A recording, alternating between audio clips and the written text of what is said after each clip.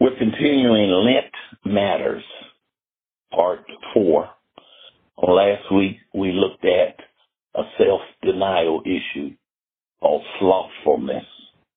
You really, after last week, don't want to be a sloth. You don't want to have the spirit of slothfulness.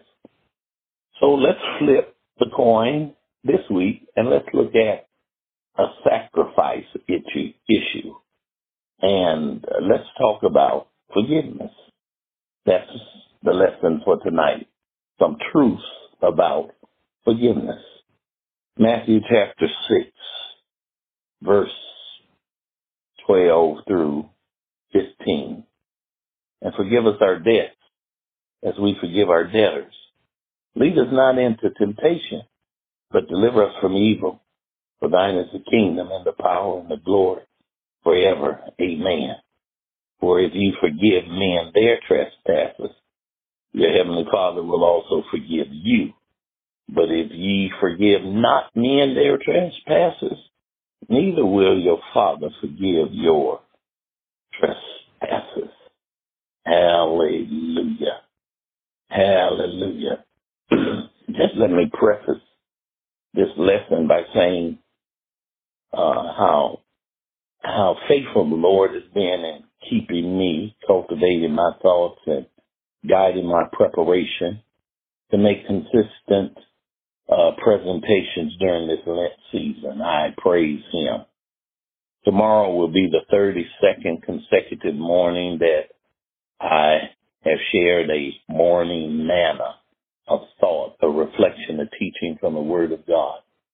32 mornings with the exception of the 4 Sundays. Additionally, I've taught on Tuesday night. I'm in MOB, M-O-B, and we're going through what's called a red letter challenge. We're looking at all the words spoken by Jesus that are marked in red. And then I must be prayed up to speak up on Sunday morning as I stand up to preach. Add all of that to at least 144 of these 160 lessons I address. And I mention it just for one reason, to praise the Lord for counting me worthy to use, to speak to, and to give utterance, to declare what He says. I also mention it to salute the kind and generous people I pastor who give me grace and space, sharing both substance and sentiment. And for that freedom, I am grateful. And yes, I'm aware that there are those not of this fold who are faithful in support of me. Some I've never laid eyes on, but I get your offering. And I want to say to God be the glory for what He has done. Hallelujah, and what He continues to do. Now on to the lesson. Truths about forgiveness. Forgiveness is tagged as a Lent sacrifice because forgiveness honors God. It brings glory to His name, and it strengthens the believer. Where forgiveness is both extended and experienced, the kingdom of God is in the midst of us. That was a thought I shared at 6 a.m. this morning. Where is the kingdom? So I want to begin by attempting to give some answer to the question, what is forgiveness? The law of first mention is whenever something is mentioned first in the Bible, it sets the flow for how it proceeds. So when it comes to forgiveness, the very first time you see the word in the Bible is in Genesis 50, verse 17, where the brothers of Joseph are remembering what their father told them. Say unto Joseph, forgive, I pray now, the trespasses of thy brothers. That's what their father wanted them to say to Joseph. Forgive us what we've done to you. all in one verse. The first time this word appears, we see an operation, we see an action, we see an engagement. First thing we see is freedom is spoken. It involves words. It involves words. Something has to come out of your mouth at some point. Forgiveness is due to a wrong that has been done. Call it an offense. A wrong done by one upon another or others. And then forgiveness points the way to the resolution of tension or separation. So now remember, in the very first mention of the word, Joseph's brothers had lied to their father. They had wronged him, and now they're dealing with the boomerang. It's coming back to haunt them. Upon the command of their father, remember, his father instructs his children, his sons, ask to be forgiven. Forgiveness is the casting away, the ridding of the division. So the result is restoration and recovery of that which has been injured, their brotherhood. So when forgiveness is manifested, that act is cast away. So in Genesis, we see it demonstrated first. When you forgive someone, you get rid of the issue that ripped you apart. Are you listening to me? Flip the coin. When you are the forgiven, you walk into the future free of guilt and shame. Joseph forgave his brother. He cast away the thing that had separated them. And consequently, they walked into the future free of guilt and shame. There were no consequences because the damage, the hurt was gone. Now I'm walking slow and I'm talking clearly. All of these matters I just shared exist when forgiveness is operating. No more separation, a shameless future, and the act does not come up again. It's gone. It's gone. Now, I believe I've already rubbed someone the wrong way on the line, and you're saying I need to work on this.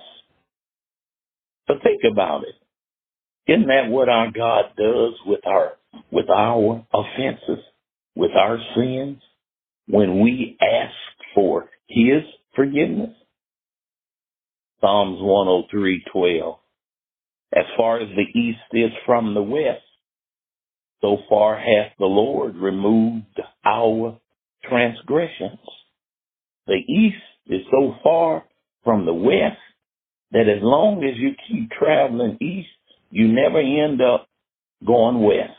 Hallelujah.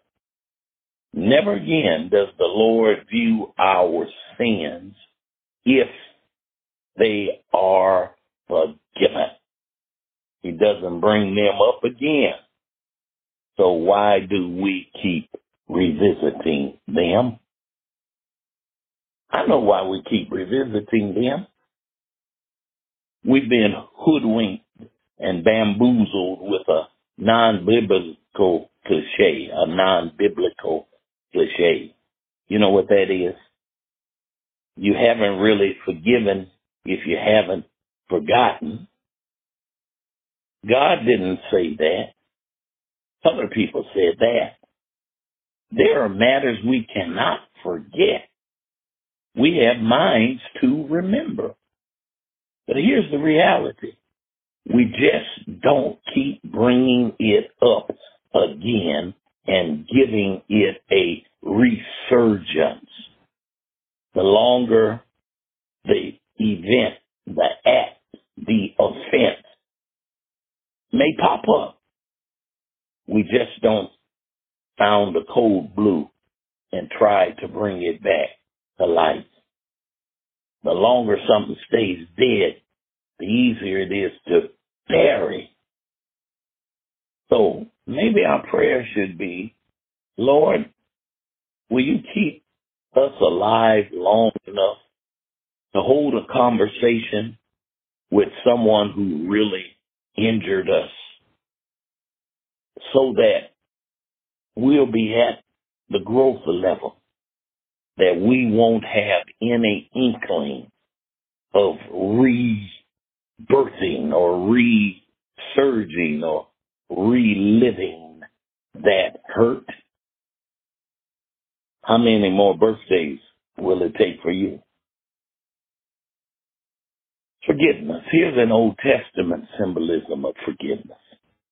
Remember, the Old Testament is heavy on demonstration, and the New Testament is heavy on definition. Leviticus 16 and 20, once a year, the high priest would go into the Holy of Holies to offer sacrifice. He'd take two goats, and he'd offer one for his own sin and the sins of the people, one offered to the Lord in sacrifice. The other, left alive, would be let go for a scapegoat into the wilderness. Read it, Leviticus 16:10. It would symbolically carry away the forgiven sins of the people. Picture it. The high priest laid his hands on the goat, took the blood of the sacrifice one, put it on the scapegoat, and told the goat, get gone, be gone. Then that sounds like a New Testament narrative where John the Baptist, when he was baptized and he saw Jesus coming down toward the water, and he said, behold, the Lamb of God, which cometh forth to take away the sins of the world. So the goat is released into the wilderness. Guess what? The goat never comes back. In some rabbinical or Jewish circles of scholarship, it's stated that the goat is always directed to a cliff, and the goat runs over the cliff and dies. What does that tell you about forgiveness of sins by Jesus? What is supposed to happen in forgiveness to our sins he bore on the cross, and future sins that we honestly confess and repent? They die. They have no life. So here's the challenge. We got the example of the high priest.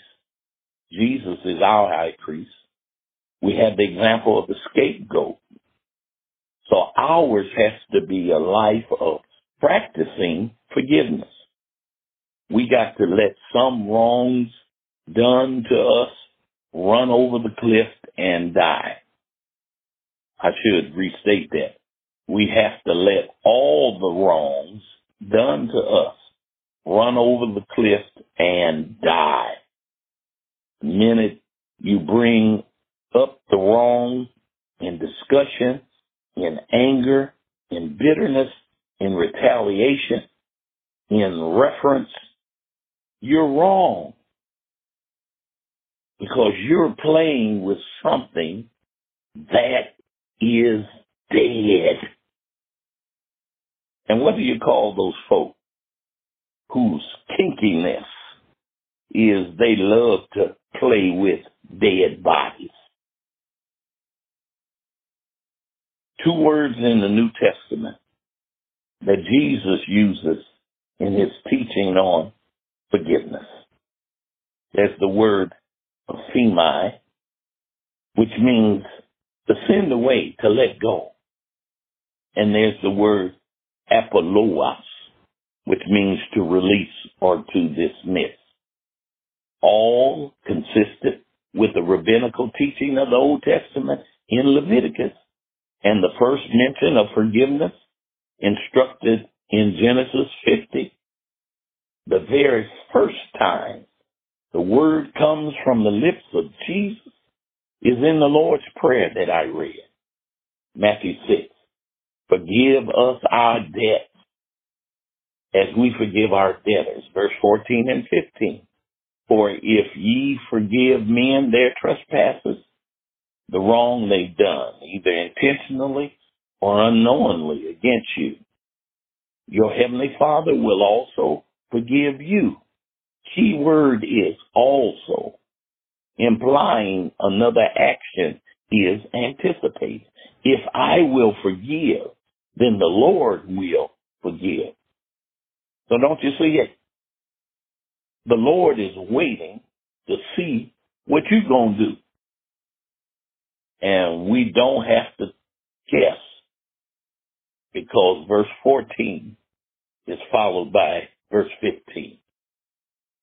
If you forgive not men of their trespasses, neither will your Father forgive your trespasses. This is the only time in Scripture where the Lord is saying, you take the lead. But you're Lord, you're Savior, you're Master.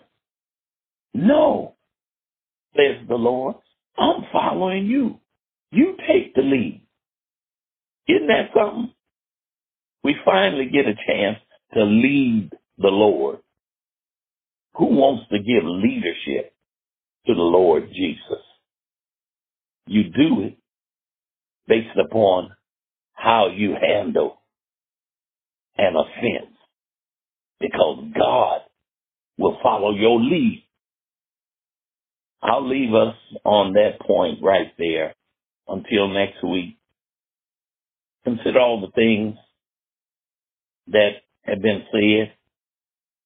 And remember this, as much as we need the Lord to do for us, we really cannot afford to operate in a lifestyle, spirit, or deeds and decisions of being a person who doesn't know how to forgive, nor to be the one who doesn't know how to act forgiven. Forgiven folk are free. Hallelujah. If you keep bringing it up, you're in bondage. If you keep bringing it up,